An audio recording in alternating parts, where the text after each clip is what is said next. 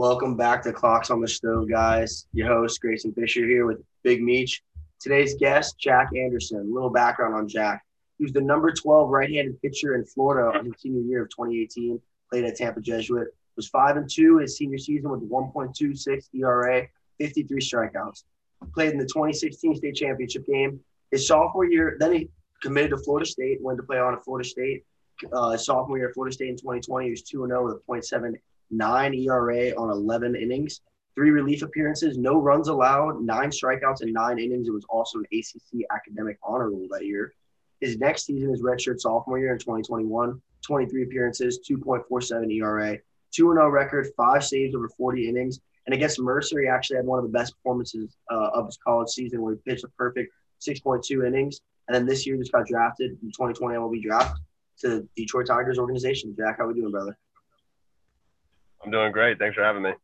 Thanks for coming on, man. So let's talk a little bit about, what built you to get up here. So you started off playing baseball at Jesuit. Was Jesuit always like your option? Like you knew that's where you wanted to go? Like that was the direction you were headed? Yeah, I mean, with Jesuit, they just got such a good reputation with, athletics, and definitely heard about it, as literally as middle school, and it's kind of an easy decision. A lot of my buddies went there that I played baseball with and travel ball, and I mean it worked out great. Yeah, it looks really good. And for people that don't know about Jesuit, it's a high school sports powerhouse, but it's specifically baseball. So Jack was coming in there, and that's another thing I want to talk about.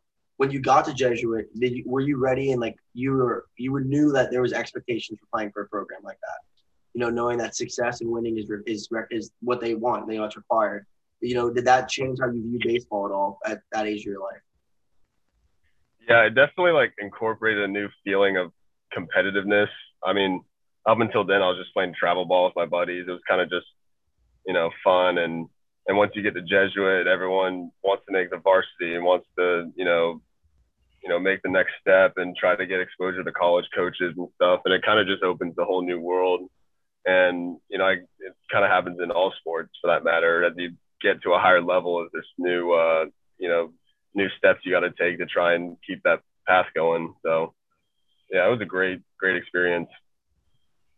So in high school, I don't know how they do it down in Florida, but I went to high school up in Connecticut. And what are the rules about recruiting for private schools and public schools? Because I know down south, they've got a lot of private schools. We've got prep schools where kids can have 6 years of eligibility. Those are big up in the Northeast. But, yeah. I was just wondering, were you recruited out of middle school, or what was that process like? Because I always like to compare from, north and south. Up here, we look at Florida baseball, it's on a whole different level. And our big sport up here is lacrosse. We got, nationally ranked lacrosse teams, but so were you when did you first start to get, maybe even touted as a recruit in college? Was it your freshman year? When did you start? How does that process work of getting ranked? Because I was a negative 1-star athlete in high school. So.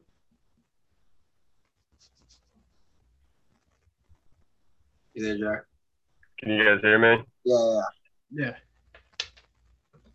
Yeah, sorry, you cut off for just a second. So the scouting aspect of it, I didn't start getting, I mean, I wasn't a big prospect freshman year, some guys were. I didn't get looked at. It was still relatively early, but I started to get looked at my sophomore year. And so the rule is you can't reach out to them. They can only reach out to you.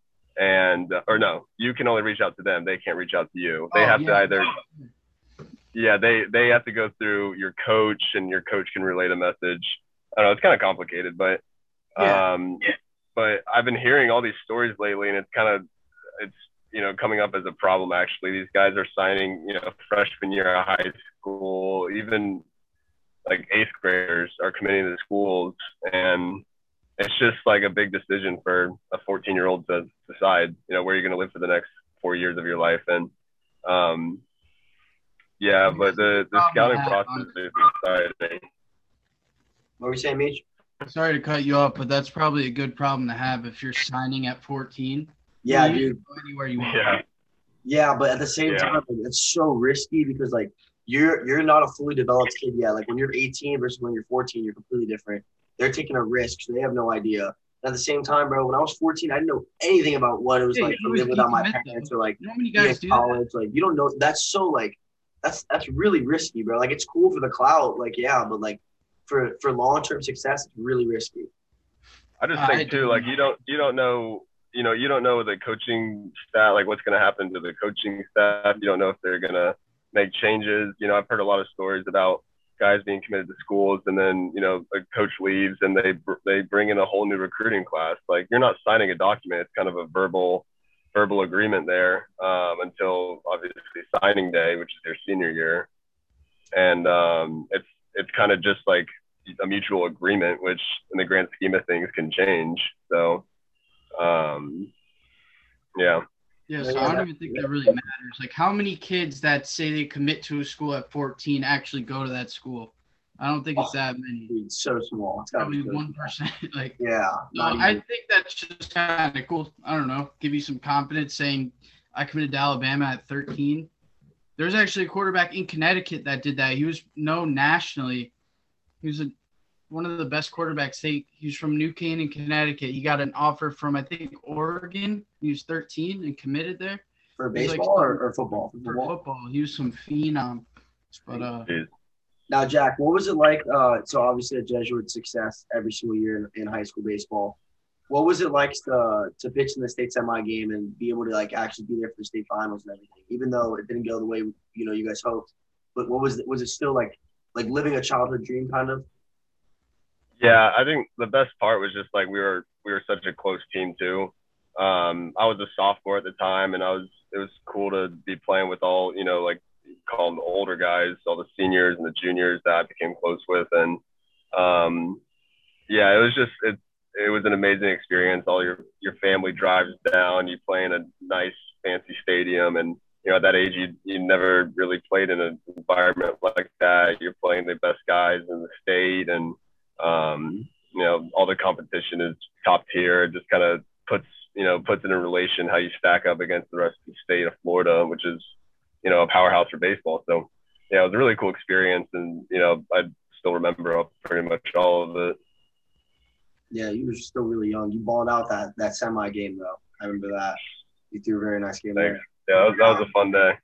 When playing for like a Jesuit, right? And then you go to FSU, another school that's like the same mindset as Jesuit. We're here to win. We're here to put guys in the MLB. Like we're here for titles. Like that's FSU baseball.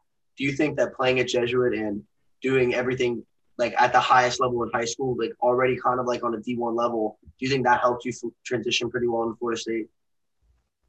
Oh, definitely. I mean, it was still a big adjustment. Just like we were playing at a very competitive high school level, and that's the plan. You go from there to Division I. You want to stay at a good level, and I mean, Jesuit prepared me a lot, and got me ready for the next step. And it was still like a pretty big adjustment though. It's just a lot of things you got to take into account at the next level of playing, and a lot of stuff you have to learn, and just the speed of the game increases as you get higher up.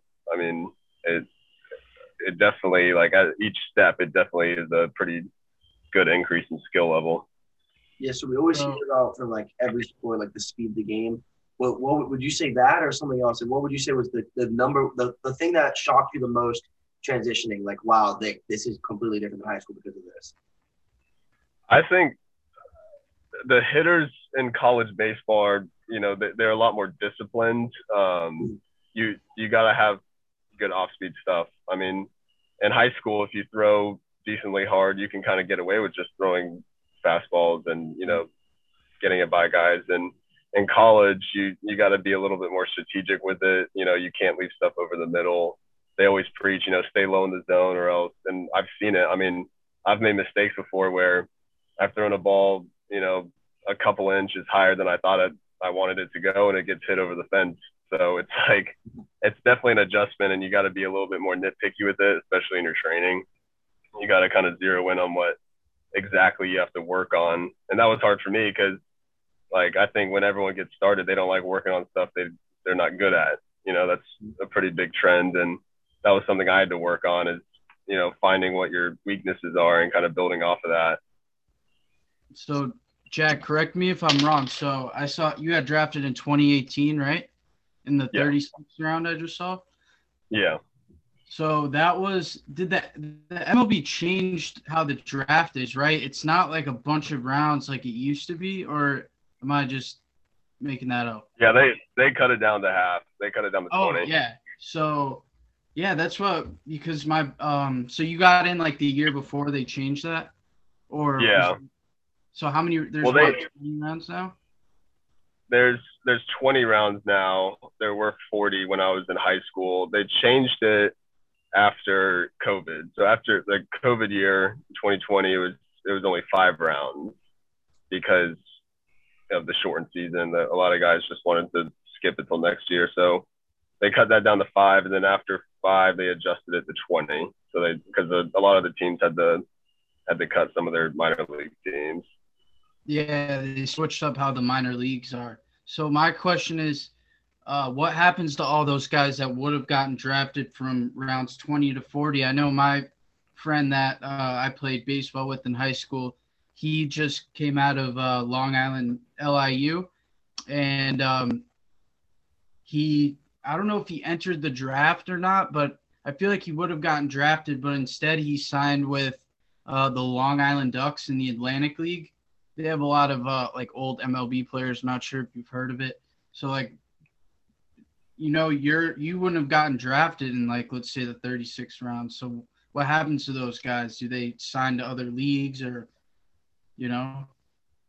Yeah. So it definitely got more competitive once they cut it down because it's just like, I mean, just the simplicity of it. There's less picks, and the guys that I guess didn't get drafted, they try to sign free agent deals, maybe go try to play indie ball somewhere. But yeah, it definitely created more like pressure, I guess. Just like they cut it down half. That's a pretty big number. To take that away from a lot of guys. So I mean, it was unfortunate, but it is what it is. So there's guys trying alternate routes though. Now, when you got to Florida State and you got accustomed and you started feeling your niche and you started, hooping, honestly, you started playing, the same baseball at the same level you were in high school, what would you say was besides the Mercer game, what would you say is like one of your favorite memories, like with the crowd or like anything, like a memory that you were like, this is why I chose to go to Florida State, like this right here? Definitely when I pitched at Florida this year, they just, redid their stadium, and it's incredible. It's like a very it's like a high up minor league stadium they have over there, and their crowd, I mean, they weren't the friendliest towards us, but they had this amazing energy that creates just this surreal feeling. I went into a pretty tough situation, runners on first and second, and I was able to get out of it with 2 strikeouts, and it was just like that feeling of you came in, you had a job to do, and you got it done in a pretty stressful situation. And, my dad was there. He was able to see it. And that game meant a lot to me. That's awesome, bro. Now, was that cool? Like when you got to Florida State, and like, wow, we're playing in sold out like arenas. Like we're playing like people are coming to our games like crazy. Like we're on TV all the time. Like, was that something that was kind of cool to soak in when that started happening? Oh yeah. I mean, especially freshman year. I mean, the first time you see like their stadium, like opening day was sold out my freshman year. And it's just, as an 18-year-old kid, you're like, this pretty cool feeling. I mean, it changes it changes the way you play almost because, and it shouldn't, but when you got, 5,000 to 7,000 people there, it just, it kind of changes how you think about things and the stuff you do. And you just got to focus on, doing what you do in practice. And that's why we repeat things so much, because I mean, I can attest to it. The first time I pitched at Florida State, I couldn't feel my legs. Like it gets better because you get used to it, but you're kind of working solely off adrenaline at that point. So it's good that the more you repeat things, the more you get used to it. And I found it like I was junior this year, technically sophomore because of COVID, but you definitely find that the more games you pitch in, they always talk about, veterans and, experience. And I definitely agree with that because the more games you pitch in, the more comfortable you get. I mean, I remember like my first time running in from the bullpen. Sorry? No, you're good. You're good. Like the first time running in from the bullpen, the only thing I could think of is like, don't trip. Like just small stuff like that you don't usually think about. So. No, yeah, I can attest to that too. When I had my first fight, I remember everyone like they were saying, you want your cardio to be double what you think it is. Like if you think you're good enough to go 9 minutes, you need to be good enough to go 20. Like them saying like your go-to setup, you need to be hitting 100 times a day. They're like, when you go out there, you are going to black out. You're not gonna. The crowd's gonna be there. All this stuff, like you're gonna black out, and it's gonna be muscle memory. And my first fight was like, dude, they told me to go walk out, and I didn't want to move. I didn't warm up. I didn't stretch. I just stood back there with my gear on and my headphones in the corner, just staring at the wall, like holy shit. And like it's what happened. I blacked out. He threw 7 leg kicks. I ate all of them, and then I just shot double leg and whooped him. But I wasn't even like thinking. The second time I fought, completely different. I was way more relaxed. I was still the nerves, but like it's a healthy. We call it a healthy fear. You don't want to be nerveless into a fight like that. You want that. Those nerves keep you alive. Yeah, but my cardio is better. Everything. Yeah, sorry to cut you off, but that those emotions, that tenseness, that kind of helps, especially like at the plate when all eyes are on you, or as a pitcher. It's kind of different. Like playing football, if you're like a left guard, no one's really watching you firsthand. Like a sport like tennis or baseball or something where you're kind of like it right there. I don't know, or fighting, anything. It's individualized. Yeah, an individual. Yeah, that's the word I'm looking for. Yeah, it's a lot different, I think, in my experience. Yeah, see, when I was younger, I used to run away from the fear. Like I'd be in a wrestling tournament, I'd be doing a jiu-jitsu tournament. Like even when I was like competing in MMA when I was like younger, it was like I didn't want the nerves. They scared me. Like I was terrified of them. I didn't want to compete sometimes because of them. But then as I got older, I was like, the nerves are gonna come, but I perform so much better when I'm nervous and when there's pressure on me than when I do in the room.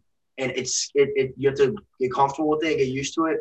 But like Michael Chandler, he's a big time UFC fighter, always preaches like once you know how to use that fear and put it in a good way, like you're unstoppable. And I'm assuming it's the same thing at the plate, man. Like if you got that, I feel like you're just throwing harder, you're throwing better, you're throwing smarter. Like I just feel like all of that together. Yeah, I always thought like I used to, I was the same way what you said. When I first got there, they'd call your name in the bullpen. You start getting this adrenaline, you get nervous, you start thinking of everything that can go wrong. And I'm sure in your fighting, you can relate to this. Like you got to really work on when your name is called, or even before that, like the night before, like even like the week before the first game of the season, you got to start putting positive thoughts in your head. And it sounds cliche, but like I started to really, acknowledge the benefit of positive, mental reinforcement. I mean, I always thought like towards the end of my college career, I liked getting that adrenaline because it means it's still important to you. Like if you didn't get nervous before a fight, then why are you even fighting? You're not like, it's not important to you. So I always kind of like the adrenaline towards the end of it. No, yeah, and I agree with everything you said. Like the nervousness means you're scared to lose, and I want to feel scared to lose every single time I ever compete in my entire life. That fear of losing is like that that fear of it is what keeps you alive in there. It keeps you from staying awake. It keeps you moving. And I completely agree with everything you said there. Like you need it. It's good to have sometimes. And like I remember from both my fights, and I even did it with wrestling all the time. I would envision my walkout every single night before I went to bed. I'd envision my walkout. I'd envision every scenario we would get in, and I would always picture myself winning the scenarios. Because Conor McGregor used to say, as soon as you get one thought of you losing or getting knocked out or anything, it's already set in the universe. If you never think that ever, it's not happened yet. It's never happened. So like I would just think of myself getting put in shitty situations, like getting taken down or getting my back and then getting out of it and winning. It's like I felt more comfortable knowing, all right, I know I've seen myself do it every time. I can do it when it happens. That just goes down to like really the competitiveness that you were talking about as well.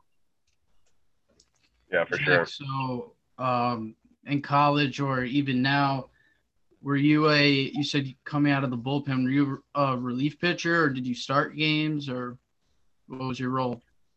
Yeah, I started I think I started 3 games during my time at FSU. I was, a reliever. This past year, I was actually moved me into like a closer role, just because, I was able to go 2 or 3 innings.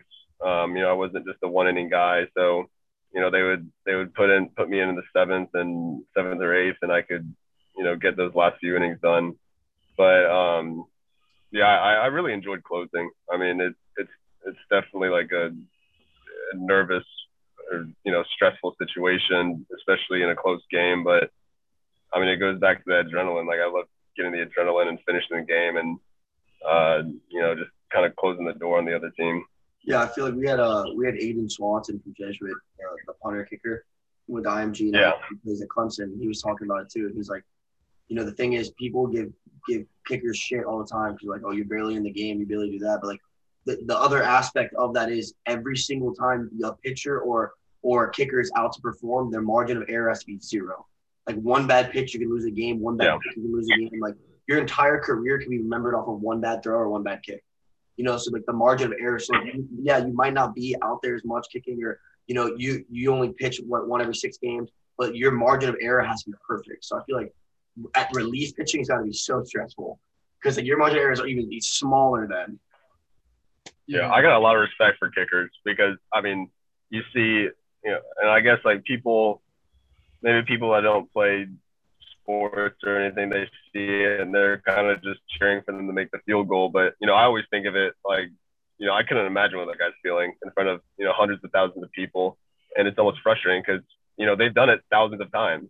That's essentially like that's what they practice for. They do it 1,000 times, but it's not even close to being in that situation, and it's completely different. And yeah, I definitely understand what he was saying about that. I played kicker in high school, and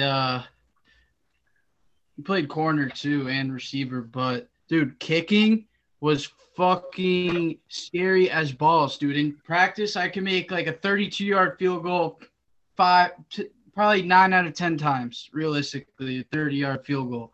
And in the game, 4 out of 10, maybe, because it's so fucking sketchy when you have 11 guys that are fresh. Usually the special teams are the JV kids, and you have your JV kids. And those kids are just fresh, ready to go, just jumping at you. And, like, all it takes is the center to just fuck up a snap or the holder. Like, anything could go wrong, or you to just step on a blade of grass wrong. Or, yeah, that shit's crazy. For sure. Jack, my next question for you is I've talked to some guys that have played baseball and have gone higher than I have, but I kind of pitched. Like, I threw knuckleballs when I was like 13. That was my only pitching career. My knuckleball was pretty nice, but never really a pitcher. But what I didn't understand when I spoke to my friend who was a D2 pitcher is why some guys can only, go 2 innings and some guys could throw a complete game. And he who was a pitcher for D2, he couldn't even tell me like why some guys can do. I mean, I get it. Like some guys throw harder and, they specialize in that, but like there's guys that get gassed after, 2 innings. Like Mariano Rivera would never be able to throw 3 innings, So it's like, yeah.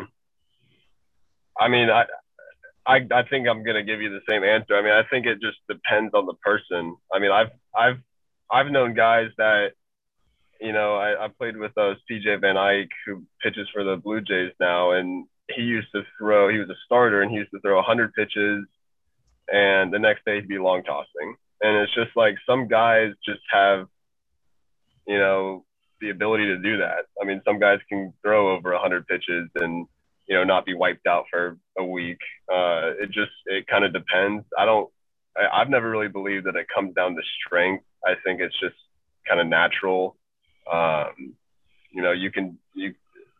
Having stronger lower body, having good mechanics, it can all help. But at the end of the day, it comes down to just, your natural ability to do that and your arm to, repair itself that quickly. So, yeah, I don't have a truly specific answer for you, but that's just my take on it.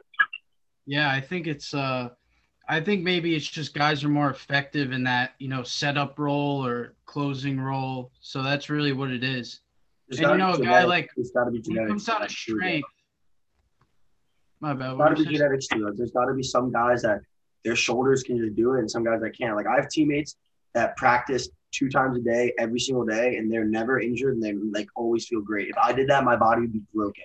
You know, I feel like that's just another thing that's just genetic. Some guys, they have the shoulder, they have the endurance in their muscle, or like their body's fine to recover instantly, and some guys can't. I feel like it's one of those things too. Like, I feel like some guys can, a lot of guys can, but they just wouldn't be as effective if they're going 6 innings. Like, and then there's some guys where it comes down to strength. I really think that throw 100, like Aroldis Chapman throws 103 miles an hour. There's no way he's keeping that velocity up for more than an inning. Yeah, no way. Yeah, no shot. So I think it definitely guys that they can build. You know, you can build your arm up. Like that's why in the fall we go on, you know, pretty strict throwing programs. They got an idea of what role you're going to be in. You know, if they think of you as a potential starter, you know, 1 week you'll throw 1 inning in an inter squad. The next week you'll go 2 innings. You know, you can build it up, and that'll help with your arm health and, you know, try to prevent injuries. But, you know, some guys just have it. I mean, some guys just have that arm where they can throw till the end of the day and it won't bug them the next day. And I mean, I get pretty sore. I don't think I've been one of those guys because I definitely am hurting. After the Mercer game, I was out of commission for a few days, but yeah, I think some guys just have it. Now let's talk. We talked a lot about Jesuit and about Florida State. Let's talk about the now, man. So when you got signed to Detroit, you know, you got the call and you put the pen on paper. What was that like, man? What was that feeling of like, you know, the childhood dream or anything? Like I don't know. I'm not a pro athlete. I want to know what it was like. I mean, it not gonna lie, it didn't hit me till like a week later. The whole process was you know, extremely stressful. I was very blessed to have, you know, my family around me. I had my girlfriend come down and she was a part of the whole, you know, process and it definitely helped to have, you know, a team in your corner because, I mean, just so much changes throughout those 3 days. I mean, you can try to have an idea about it. You know, I was having Zoom calls with a number of teams a few weeks prior, and it's just like after it was over, it was kind of like a relief that something was actually set in stone just because of how many things are moving around. You know, your agent's calling you and you got, you know, guys calling in and you got to, you know, it's almost like an interview. You know, you have an interview with a scout. They want to know about you. And, you know, it's definitely, it was an amazing process. So, I mean, I'll definitely remember it for the rest of my life. Now, was Detroit on the top of your radar, or you were just ready to go no matter who picked up the phone? Yeah, I mean, you can't really be picky about it. Like, whoever called me, I was taking it. I mean, like I had a Zoom call with the Tigers about a week before the draft, but you know, there's a few teams that, you know, had given a little bit more attention, so it wasn't fully expected, and there wasn't a single team that I was like, yeah, this is going to be the one. You're kind of just, all I tell you is, you know, for 3 days, keep your phone on you. Well, realistically too, because the first day is only the first round, but you know, for 2 days, just keep your phone on you. You might get a call. You know, I was trying to shower and I had my phone on the counter and I was like washing my hair, you know, peeking outside the curtain because, you know, it's just like someone can call you right when you put your phone down and you miss that call. So. Yeah, that's crazy, man. So now that you're a professional athlete, that's gotta sound pretty freaking cool to tell people. What's it like knowing you're gonna be in a video game, man? What's that like? I don't know. Hopefully they don't make my beard too ginger. Hopefully they don't exaggerate that. Yeah. So where are you at right now? Or did they assign you to AA, single A, triple A? No, I'm in Lakeland. So pretty much all the draft guys go to short season. So it's kind of just an introduction. All the pitchers get put on a throwing program that's pretty straightforward. The hitters will start to move around as time progresses, just between, you know, low A and high A. Yeah. But yeah, till like mid-September, we're here, and then a few guys will stay till October, just for further instructs and stuff like that. But I mean, this is all pretty much just an introduction. I think from what I've been told, that it actually starts at spring training next year, which is nice because it's a good transition. I mean, the first day I came, it was like a 14-hour day. You're getting physicals, you're signing the contract, you're meeting everyone, you're meeting the draft guys that you're going to be playing with, and it was a long day, and then it kind of calmed down after that. And it's a good transition because they don't just start sending you everywhere to start pitching and possibly get hurt because you haven't been throwing that much. But yeah, it's been great just to be on like a set throwing program. Now, so did you get to meet any of the like the MLB guys yet in Detroit? A handful of them are. Actually, I'm not too sure if I can say who's down there. No, yeah, but yeah, I mean, it's cool though because there's guys that are rehabbing, and you start to everyone I pass, I don't know, I just kind of introduce myself, and you're starting to meet more important people, and it's definitely a cool experience. Now so one thing I have written down is Spence Turnbull pitching the no-hitter for Detroit this year. So there are guys like him, and who are some other guys you're excited to pick their brains a little bit, like playing with the guys that you played with in the video games growing up or watched growing up. Like, who are some guys that in your organization you're excited to, pick their brain a little or learn from? I mean, I wouldn't say there's a specific person individually. I'm just excited, I'm going in as, kind of a sponge. I want to take in as much of this like professional coaching that I can get. I mean, I met my pitching coach for low A, and we just talking to him for 30 minutes. I learned a few new things, and it's just like a great environment for a guy that loves to pitch, because the whole premise of this experience is improving. Like, everyone's here for the same reason, to improve their game and work up the ranks. And I mean, it's definitely like a long road. It's not when you sign, you don't just go to Detroit. It's it's a process. It takes a couple of years, and it just shows like how fine-tuned the guys in the big leagues are. It just takes so much practice and just progression. Is Miguel Cabrera still in the Tigers? I think he is. Yeah, he is. Yeah, I think he's been killing it lately. Maybe like 38 or 39, 40 maybe. Yeah. Now, is there anyone that you're most excited to play against, like MLB-wise, that you're looking forward to hopefully one day pitching against? Yeah, I mean, I think it'd be incredible to pitch in Yankee Stadium or something and play those guys. And it's just crazy because there's a chance that you see all these guys on ESPN and Twitter, and it's crazy to think like, well, you could be facing them in a number of years, and if everything goes right. And so it's definitely a cool feeling, just because you've been looking up to these guys your whole life. Mm-hmm. Yeah, that's gotta be pretty sweet. We've been talking a bunch of shit before my first start. I'd be like, "Yo, Stanton, I'm coming in with heat." Yeah, I've never played deep center. I never played baseball, but like when I went to Carroll Day School, I was mad tight with the whole baseball team there. But friends with a bunch of you guys at Jesuit. My dad was a baseball player at Jesuit and walked on at Florida State. But I feel like, I'm assuming when you go from high school to college to pros, like, is there more of a stress knowing that, like, when you pitch the Jesuit, out of a 9-kid lineup, like, there's maybe 2 tanks, and you go to college and it's like, all right, there's probably like 6 or 7, and now you're in the pro, like, every single guy has home run power. That's definitely that's gotta change how you pitch, right?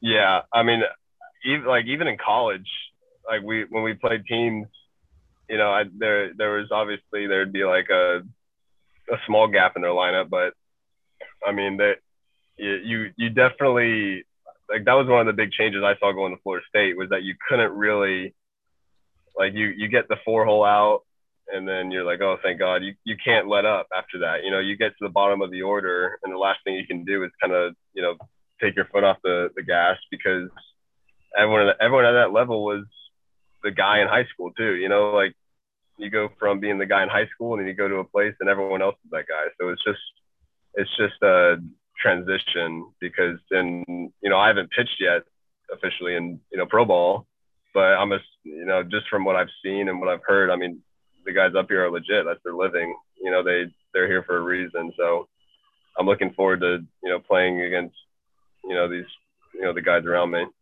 Now, do you have a jersey number or anything yet? Like, when can I cop that? Do we know that? Any details yet? Yeah. No, we haven't actually gotten jerseys yet, because, I mean, we've gotten some, you know, team apparel, obviously, that we have to, you know, do our workouts in. But, I mean, games haven't really started for pitchers yet, because we're still, you know, introducing throwing program regimens and stuff like that. I know the hitters are already getting jerseys because they're playing games, but yeah, I don't know what my number is yet, so that'll be interesting. What's your go-to if you can get a number? I mean, I was 40 at Florida State, and I that number grew on me. I'd be pretty happy with 40. I think it's. I feel like, don't you want to be? I was always 4. Yeah, that's what I'm thinking. Like, single digit makes you look bigger. Yeah, if you're like a relief pitcher, they usually have higher numbers. I'd be 69 for sure. It's a perfect, like, yeah. This guy's fucked in the head. Just come out there. I'm like half expecting. I'm half expecting walking into my locker room and seeing like 89 or something. 98 would be crazy kind of hard. I feel like 98 or like an X. Yeah, just get an X. That'd be kind of sick. Yeah. 00. Like double zero. 00. Who's zero in baseball, right? Yeah, Marcus Stroman. Yeah, that's 0. That would be tough. That's double a zero. Number. What do you say? What are you topping out at right now, Jack? Or like, what is like you're usually topping out at? I mean, during the season, I kind of sat around 91, 94-ish. I was not like, I don't fit a usual closer role. Like I don't throw 100 miles an hour. We had a guy at Florida State throwing like 98, and I was kind of trying to catch up to him. But yeah, I mean, I kind of focused on command and, you know, off-speed pitches, and that's what worked for me. Dude, that's I'm just not a guy. Scary, and 98-mile-per-hour fastball going straight past your dome. That's part of the reasons why I sucked at hitting. I never wanted to get hit by it. Yeah, but that's I've only seen the batting cages go up to 90, and I've seen that. I would never even step in the cage. 90 is insane. 100, bro. We were playing at NC State, and I got hit by a comebacker at my hand, and it felt like I didn't even have time to react, honestly. And, you know, I had to go get an x-ray, and the guy, the doctor that was doing my x-ray was like, oh, we just got the stats back. It was 101 off the bat. And I was like, that just, like, I couldn't even imagine trying to hit that, because I couldn't even see it. I couldn't even react to it. So I would be up there, like, shaking into play, like trying to get a bunt, maybe. Like, oh man, that's so. Dude, the one reason I never played baseball was when I was really ADD and I needed contact in my sports, which is why MMA was beautiful for me at such a young age. You never played baseball ever? Oh yeah. Never. I was too ADD, bro, and like I wanted contact. Like I was an aggressive fucking kid, man. So MMA was perfect, but anyways, we had baseball is definitely like. Sorry, what? No, yeah. We had a family friend that was really highly recruited in baseball. I played for Jefferson when I was like way little, like 7 or 8. And he swung. He was like committed to South Carolina, I think. Like he was really good. And he swung. And when he swung, it back rolled off the top and hit him right here and broke all of his face. Broke everything right there. He dropped to the ground screaming. Like I remember them saying it took like 11 shots to get him to stop screaming and crying. Like he had to go through all these surgeries. He had to go to physical therapy to learn how to like see out of that eye again. Like dude, after that, I was like, I'm never playing baseball my entire life. No way. Yeah. I was going to go back to your point. Like when you're young, like I don't blame kids when they say, oh, like baseball is not the, you know, most entertaining sport when you're in T-ball and Little League. Because I was the same way. I was a very hyper kid. And there were times when, when you're at a low level, little league, it just gets slow. Like, kids can't throw strikes, and, it's understandable. They're just starting to play. But, I mean, I was training the other day in Tampa, and, one of the dads asked him, what's some advice you'd give to my boy? And I was like, just get him, once he gets past Little League and travel ball, like, it gets so much better. Like, it gets so much faster and, like, more entertaining as you get higher up. But once you get past that point, like, if you still love it, then you're doing something right, because it takes a lot. When I got to high school is when I really started regretting not playing baseball, because I'm like you said, I matured, and I was like, dude, it's such a beautiful sport. Like, the mental aspect of pitching is insane. Like I wish I could have played growing up, just because I wanted to play in high school, man. And surrounded by like you guys, and then surrounded by CDS, when I was there, both top teams in the state in their divisions, like, and it was just so crazy watching them pitch, and like you getting someone bases loaded with no outs and striking two guys out and getting a freaking, easy out in third, stuff like that. It's like, I respected it so much. And I realized how like stressful and mental, and it's so mental. It's such a mental game. And that's something I see a lot of wrestling and MMA. That's why I like to relate it to pitching specifically, because like, it's all on you and every move matters, and like, you got to keep your cool. You got to keep a poker face out there, you can't be letting them know that you're getting mad, you're not feeling a pitch or something. Yeah. No, I completely agree.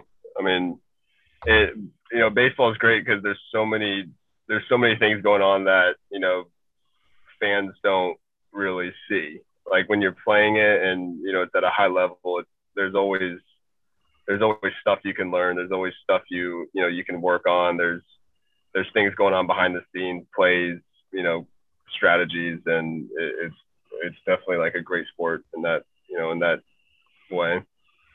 For sure. So I don't know if you heard about this kid. His name, I'm going to pronounce it incorrectly, but it's Jurangelo Clintique. Mm-hmm. I'm not familiar with him. So you definitely. He's in high school, and he can throw plus 90 with both hands. Oh, I think I've heard about this. Yeah. What? Yeah, he's not going to college, I don't think. No way. I would not expect him to sniff campus. No way. Yeah. Now, do you think – so, obviously, I don't know baseball. That's the kid from the Dominican who was too poor, so he was actually a lefty, but he could only find a righty glove and just started throwing righty his whole life. Yeah. Really a lefty, so – That's got to help his stock, right? Those guys, they have like 6 holes in them, so they just flip them around. But I think there's a rule in the MLB where – like, once you commit to a batter or an inning or out, you have to stay with that hand. Like, you can't just throw righty and then lefty. You gotta like. I think you gotta announce that you're gonna be pitching from the right arm, and you obviously can't just switch mid hitter. But I think I'm like 99% sure it's just one hitter. Yeah, it definitely is just one hitter now that I think about it. Yeah, because realistically though, if that kid makes it like far, is he gonna still throw with 2 arms, or he's gonna have to just establish one? Oh, I'm sure. I mean, if he's throwing 90 plus from both arms, like, they're gonna utilize that, because I remember talking about him to someone else, and the first thing that came to my mind was like, this kid can just pitch complete games pretty easily, because goes 5 innings from the right side and 4 innings from the left side. That's not a huge workload. And at first I was like, nah, like, he's gonna, but that makes the most sense to me. That's what I would do. So I think teams would definitely utilize that. Like, from what it makes him a mismatch for every batter he ever goes against. He's a mismatch. Yeah, and I mean, you can, for right-handed hitters, just throw on the right side. For lefties, throw on the left side, if that's what he's gonna do. So yeah. Now, do you think with the evolution of the sport and stuff? So this kid obviously is very unique, right? And I feel like at least in football and MMA, what I think I know the best, and you're starting to find guys trying to make themselves more unique. Do you think that that's something you see a lot in baseball too? Like people are trying, like Shohei Ohtani, all those guys. Like, you think that uniqueness is something people are trying to do now to stand out more? Oh, for sure. I mean, I think, I mean, like guys are getting better each year, and I feel like every day on Twitter I'm seeing, showcases for 16-year-olds that they're throwing 95, and it's like, and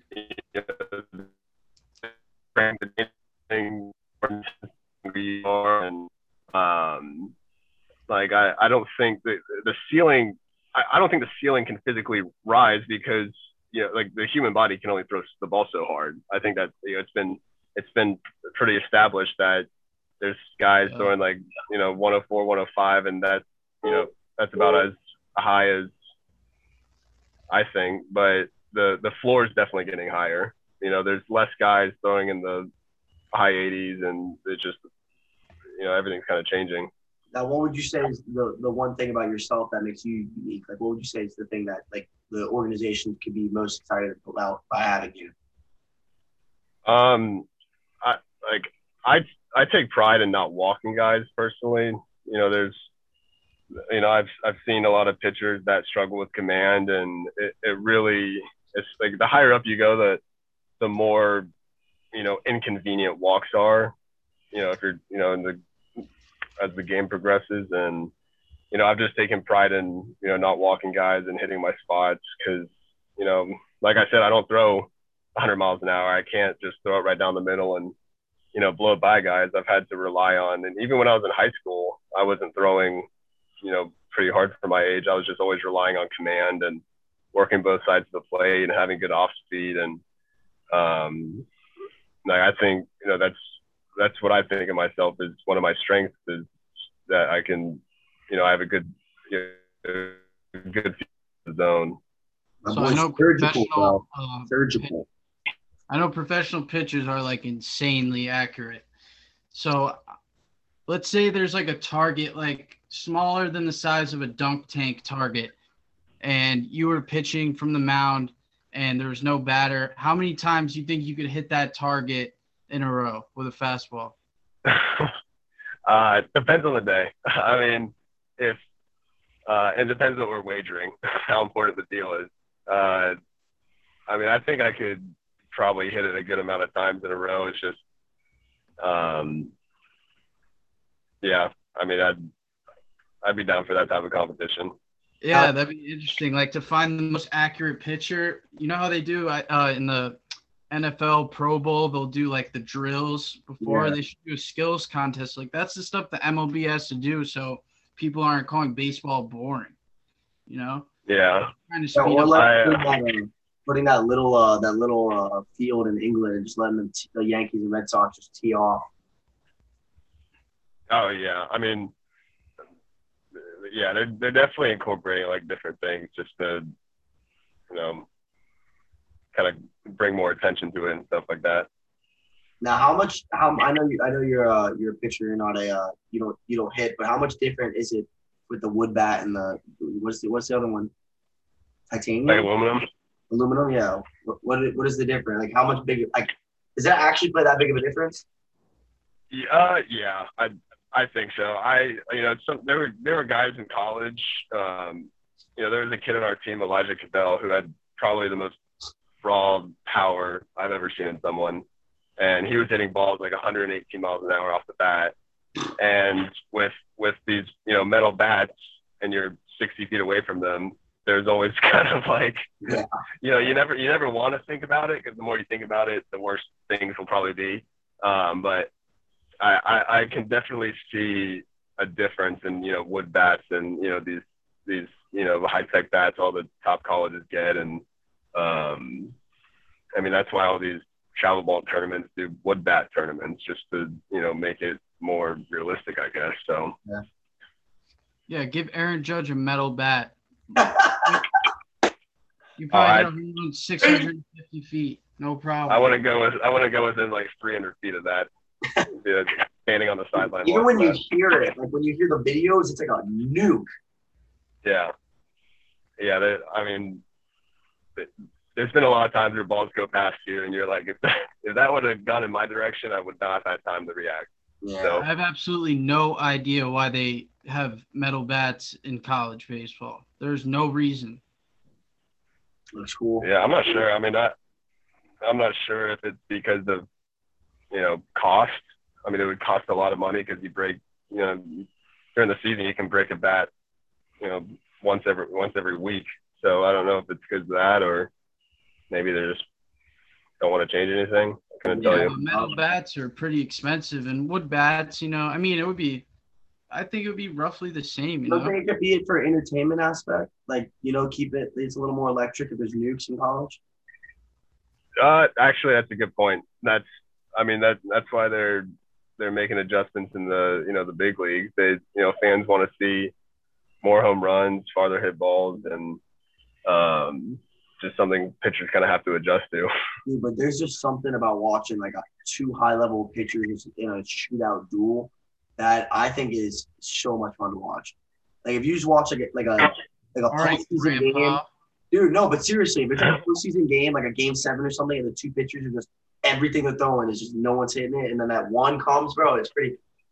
It's like a respect to the sport. That's cool in the postseason for sure. No, not regular season. Yeah, regular season on one day. But no one wants to go to like a Brewers Cardinals game and they're both like last place and watch a couple pitchers duel. You want to see like a 15-12 game where these guys are just getting teed off on.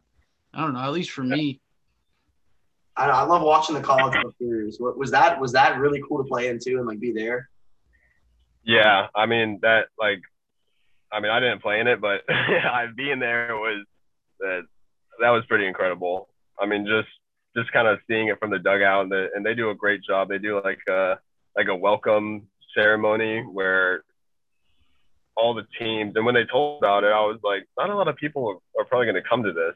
It's a stadium that fits, I think, 27,000 people. It's in Nebraska. And Omaha, Nebraska. Right? Yeah, it's Omaha.